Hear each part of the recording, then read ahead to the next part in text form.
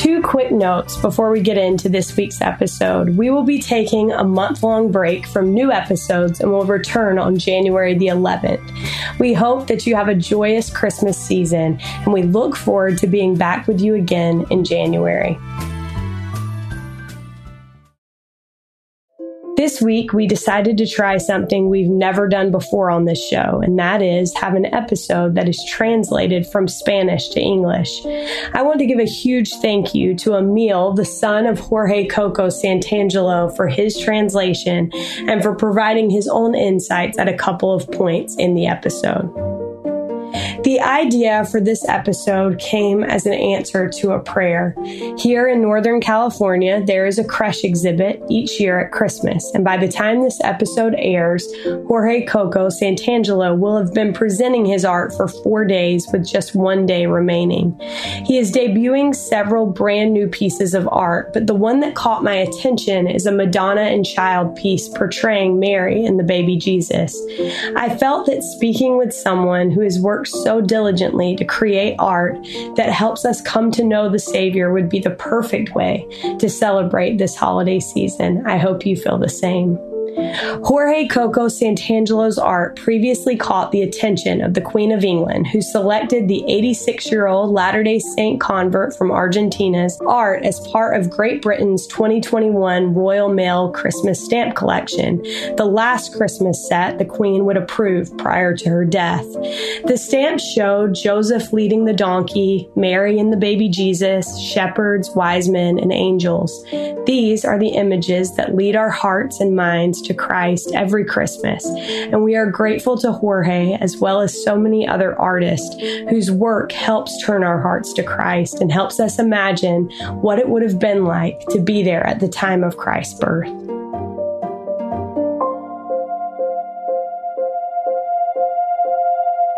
This is All In, an LDS Living podcast where we ask the question, what does it really mean to be all in the gospel of Jesus Christ? I'm Morgan Pearson, and I am so excited to have Jorge Cocco on the line with me today. Jorge, welcome. Thank you very much. So, Jorge, I am curious. You've said that you've known since you were born what you needed to do with your life. How old were you when you started to recognize your gift for art? I know your mom said you were born with a pencil in your hand, but how do you think you instinctively knew what to do with that gift that you had been given? Durante los primeros años de la escuela primaria. So during the first years of my study in elementary school, I started to realize that there was a difference between my friends and I in what we could and couldn't do. I started copying from magazines, from comic magazines, all the superheroes of the time, Superman and Batman. So I love that. I love that you recognized that you had this gift and started using it. But initially, you weren't using it for religious art. So before we get to that, you came in contact with the Church of Jesus Christ of Latter-day Saints in 1962. Can you tell me a little bit about how you came in contact with the church and how you ended up joining the church? Meeting the church was a casual thing. I could almost say it was a miraculous thing. The church was not present in the city where we lived. My wife and I were married, and we were on a time of a lot of uncertainty and soul searching.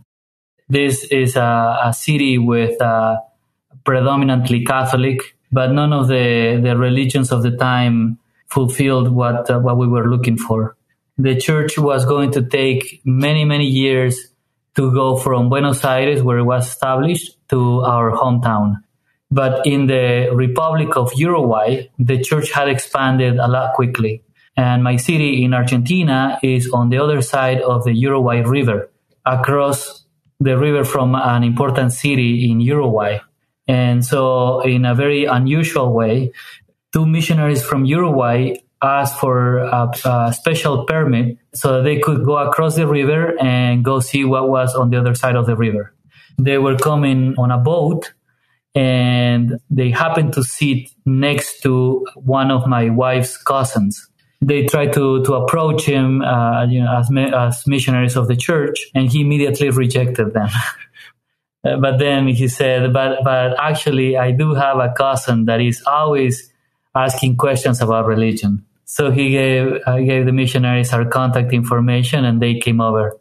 They came to our home, and that's how we began our journey in the church. The conversations with the missionaries were very interesting. At the end of it all, we went to the riverbanks and got baptized. So one thing that I wondered about this as I was, watching and reading stuff about your life, Jorge, it's interesting to me that this happened over 60 years ago. You are now 85 years old. And so I wondered, how has your testimony changed and evolved over the 60 years since you were baptized? The spiritual impact is very evident, and it comes from the same source. Even though the knowledge of the doctrine in those days was minimum compared to what I know now after many years, but the strength of the Spirit is the same.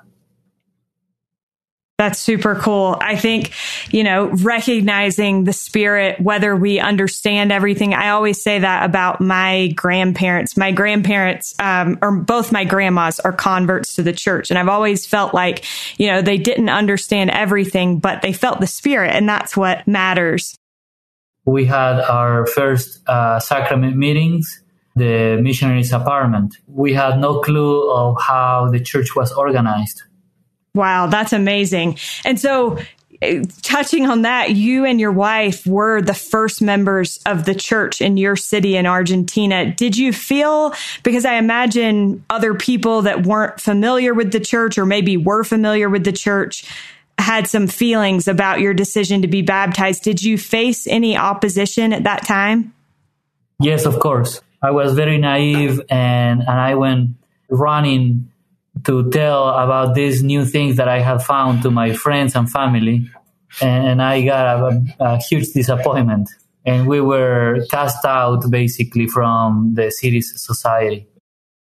At the point of your baptism, Jorge, you had mostly painted landscapes, portraits, and still lifes. How was this practice different for you than what you paint most commonly now?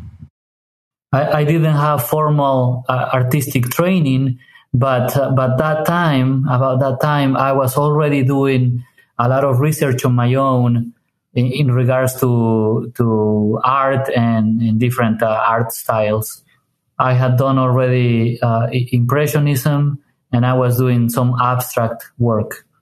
But the first thing I painted after being baptized was a portrait of Jesus Christ, so that we could hang it in our very humble apartment building where we met as a church. And the second painting that I did was a portrait of Joseph Smith.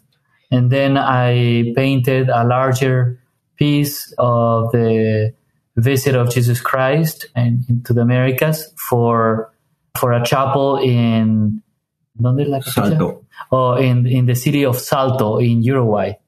Wow. What was it? Because the church has grown a ton in South America and in Argentina. What has it been like for your dad to watch the church grow over the years there? So it was very tough for many years, but I've seen a lot of growth in the last few years.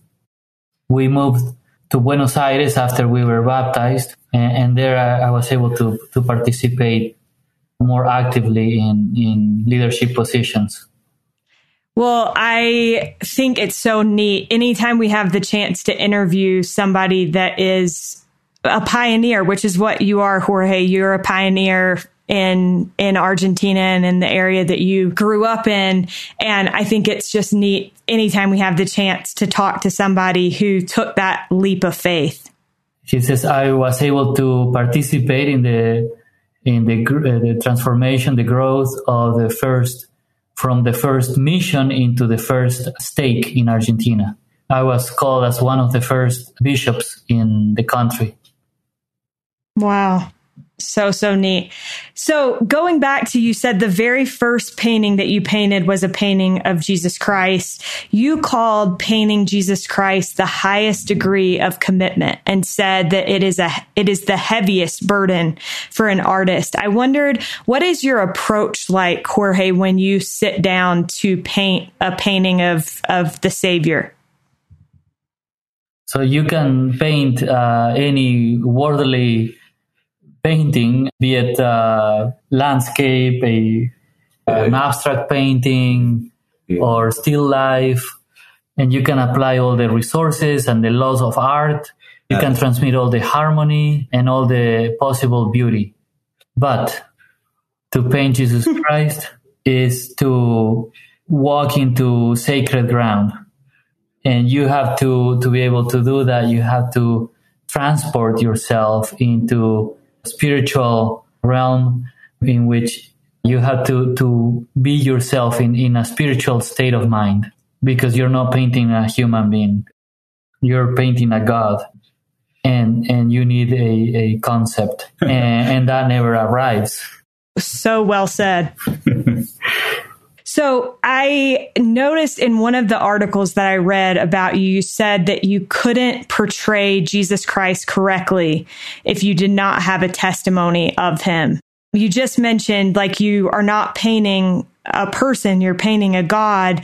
Why have you felt that your testimony, you mentioned also, like, coming into it, you have to approach it as yourself. So why is it important for you to prepare spiritually for these paintings and make sure that you're in the right spirit to be able to paint them? Because otherwise I would be painting something historic. So Jesus Christ taught things that are able to be told, but the content is spiritual. And the challenge is to make a painting that you can see, but that the content of it needs to be spiritual. And if you don't have a testimony by the Spirit, you cannot paint something of that nature, the spiritual nature. So, Jorge, you approach these art pieces a bit different than most Latter-day Saint artists. So you call this approach sacro-cubism. Emil, maybe before we even have your dad comment on this, you can explain to us what sacro-cubism is. Sure. So I basically coined the word because Cubism, it's an art movement that is associated with Picasso and Braque. It was called like that because they used a lot of cubes and geometric shapes, but Cubism had to do with objectification of people. And so there was a room there for using the same approach, same artistic language, but with a different end, which was to make things spiritual. So the opposite, that's what it was used. And so that's why we call it sacro, which means sacred in Latin. So that's why there was a room there to make a distinction and to call it a little bit different, sacro-cubism. Okay, that makes sense. Okay, so Jorge, you've said that you use colors and forms that convey a spiritual message because a color and a shape can produce an impact that is superior to the visual and can teach our spirits, similar to what we find in music. How would you say that this unique art style is able to communicate even more sometimes than the classical style that we usually see in church art? I am capable of painting a person just the way the eye sees it. And when that happens, the focus of the person observing the art is called to notice the artist's technique. And so they comment, if it is a good painting, then they would say, how wonderful, it looks like a real person. It looks like the person is alive. It looks like we can touch that person. But that is not the objective of art according to my philosophy. You can reach that point with technique, but to me, art needs to take the person out of the material and physical reality of the everyday life and to elevate to the transcendent events, to things that you can find behind or beyond the painted scene. So I try to avoid, in as much as possible, any reference to the actual looks of the person and the landscape, so that the form and color may produce a new feeling, a new sensation, because we're not trying to imitate, to replicate the physical reality. When we see a person that speaks by the Spirit, it doesn't matter the way they're dressed. It doesn't matter what they look like. The important thing is that their spirit touched our spirit. And when a form and a color touches our spirit, then art made its magic. I love that so much. So, Jorge, when you first started painting these religious works of art, was it immediately this style of painting, or is that something that came with time? Art has many, many ways of being expressed. I was painting surrealism, metaphysical, abstraction, and that will require a certain eye training by whoever was, by the observer. But most of the church membership, in general, they needed a language that they could understand. That would be to the rich, and to get used to this new way of communicating through art. So he says now that the church itself was close to any other artistic style that was not realistic. Realism, right? Okay, that makes sense. And I have to add that up to today, it's very much so, but little by little we're opening a door, and Jorge has been that type of pioneer as well, because absolutely, up until he came around, you would not see anything that wasn't very realistic in nature. Right. Absolutely. Well, I think that, sometimes it's nice to have a painting that looks like, the way that you imagine Christ. But other times I think it's nice to have a painting where you get to imagine like what his face looks like, because we've all read the scriptures. We all have an idea in our minds. And sometimes it's like, oh, that's, if it's super realistic looking, it's like, oh, that's not how I imagined him. So Morgan, I'm going to interject here.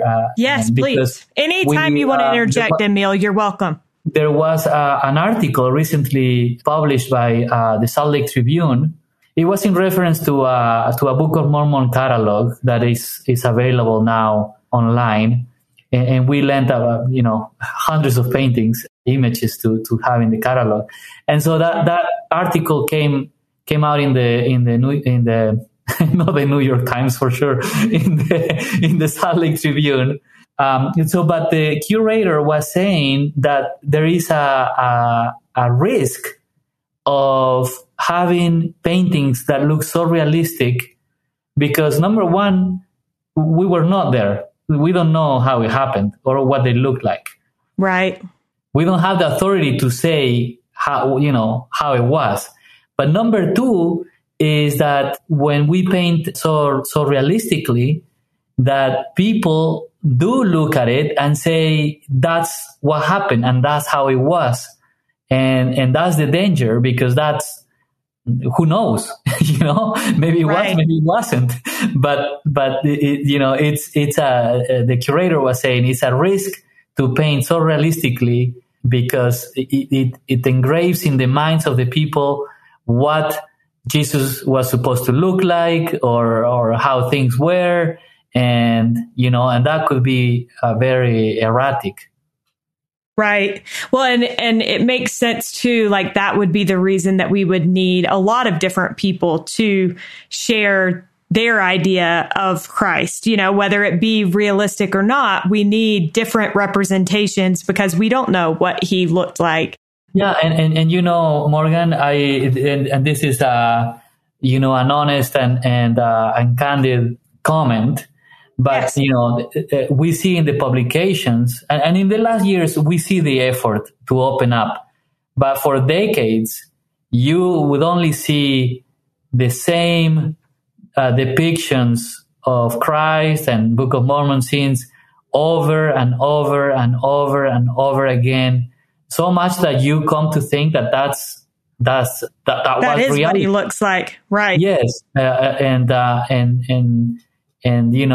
we are thankful for new leadership in the church museum and in the museum at BYU and other places that are opening up to say, well, you're right. I mean, this is an artist's opinion, and that's fine. It's perfectly fine, and they're beautiful what they painted before and what's been used. It's wonderful.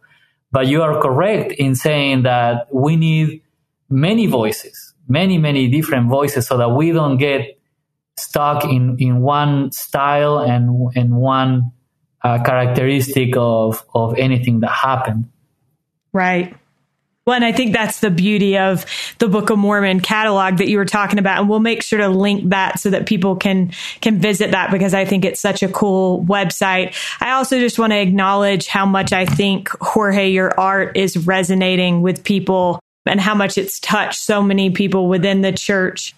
I know that having a favorite painting is like picking a favorite child. So I'll just say at this moment, while we're talking, do you have a favorite painting that you've done? So this last one, I don't know if you saw it, Morgan. It's called the Christus, and it's a painting that was in our background. I don't know if you... It is stunning. I was going to ask you about that, so I'm glad you're bringing it up. So it's the last big painting, and it's inspired in Thorvaldsen's statue of Christus, right. that is in Denmark, and that we have used in the church in visitor centers and all over the world. So it's inspired in that sculpture. And what is it that it's just the last one? Because sometimes that's true of me with podcasts. Sometimes my favorite one is just because it's the most recent. Or is there a reason that it's Jorge's favorite right now? Yeah, he says it's very hard to compare paintings.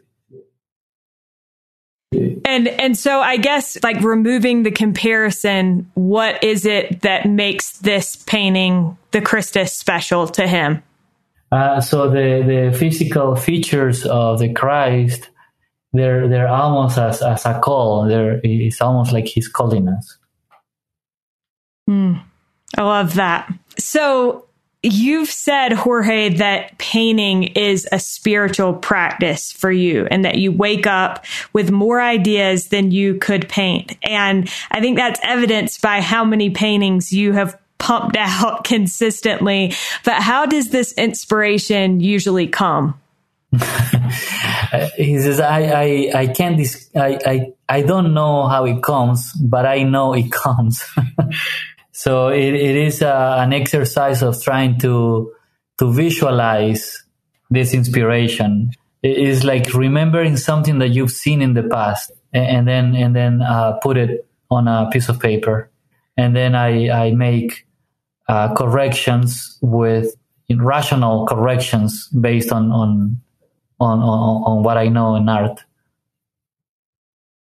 That makes complete sense to me. I think so many of us, President Nelson has had his focus on Hear Him, and it's been interesting to try to figure out for me, like, how do I receive the inspiration that I receive. And so I love how he said, like, I don't know how it comes, but I know that it comes. Jorge's newest painting is titled Madonna and Child. Jorge, could you tell me a bit about your process of painting this piece and perhaps some of the parts that you love most about it? So he says that the church has opened up a little bit and now is more being accepted to paint Mary, Virgin Mary.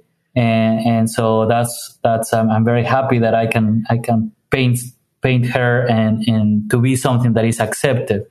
And the dramatic experience that this young woman went through has not been explored in much depth. There is very little writings about it.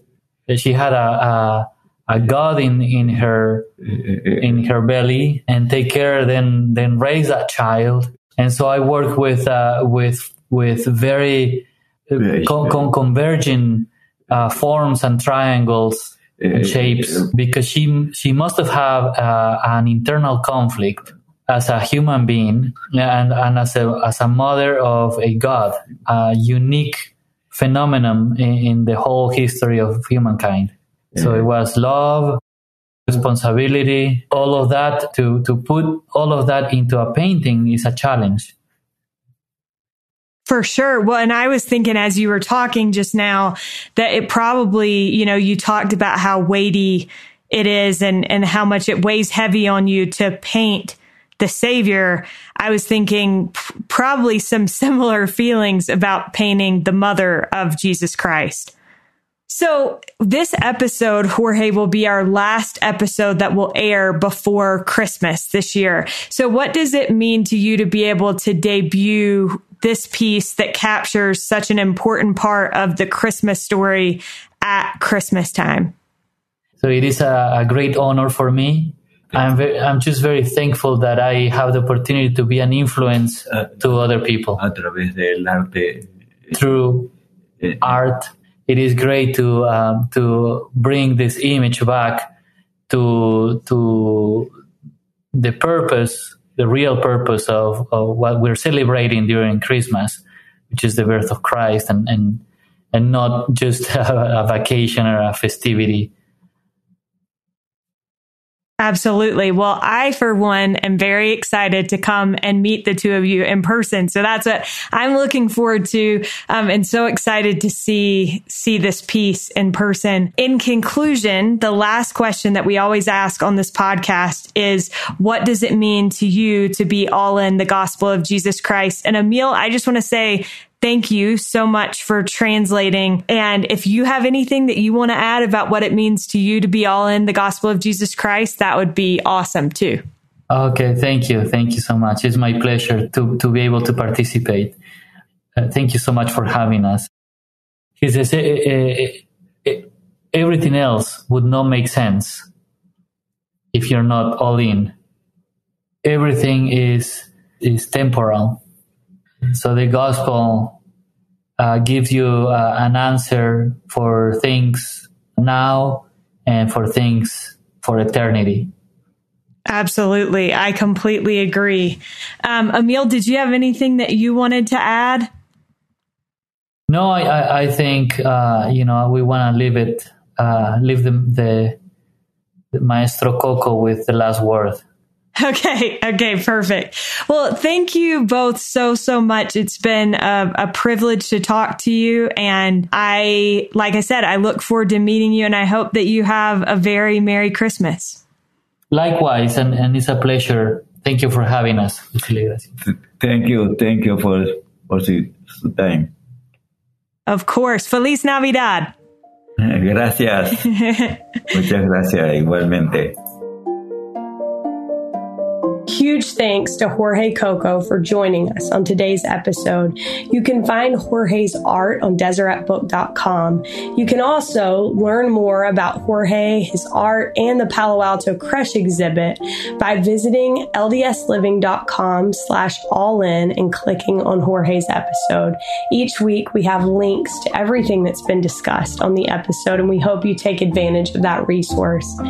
We are so grateful for the time that you have spent with us in 2022. It has truly been a year to remember, and we look forward to making more memories with you in 2023. Merry Christmas and Happy New Year, everyone.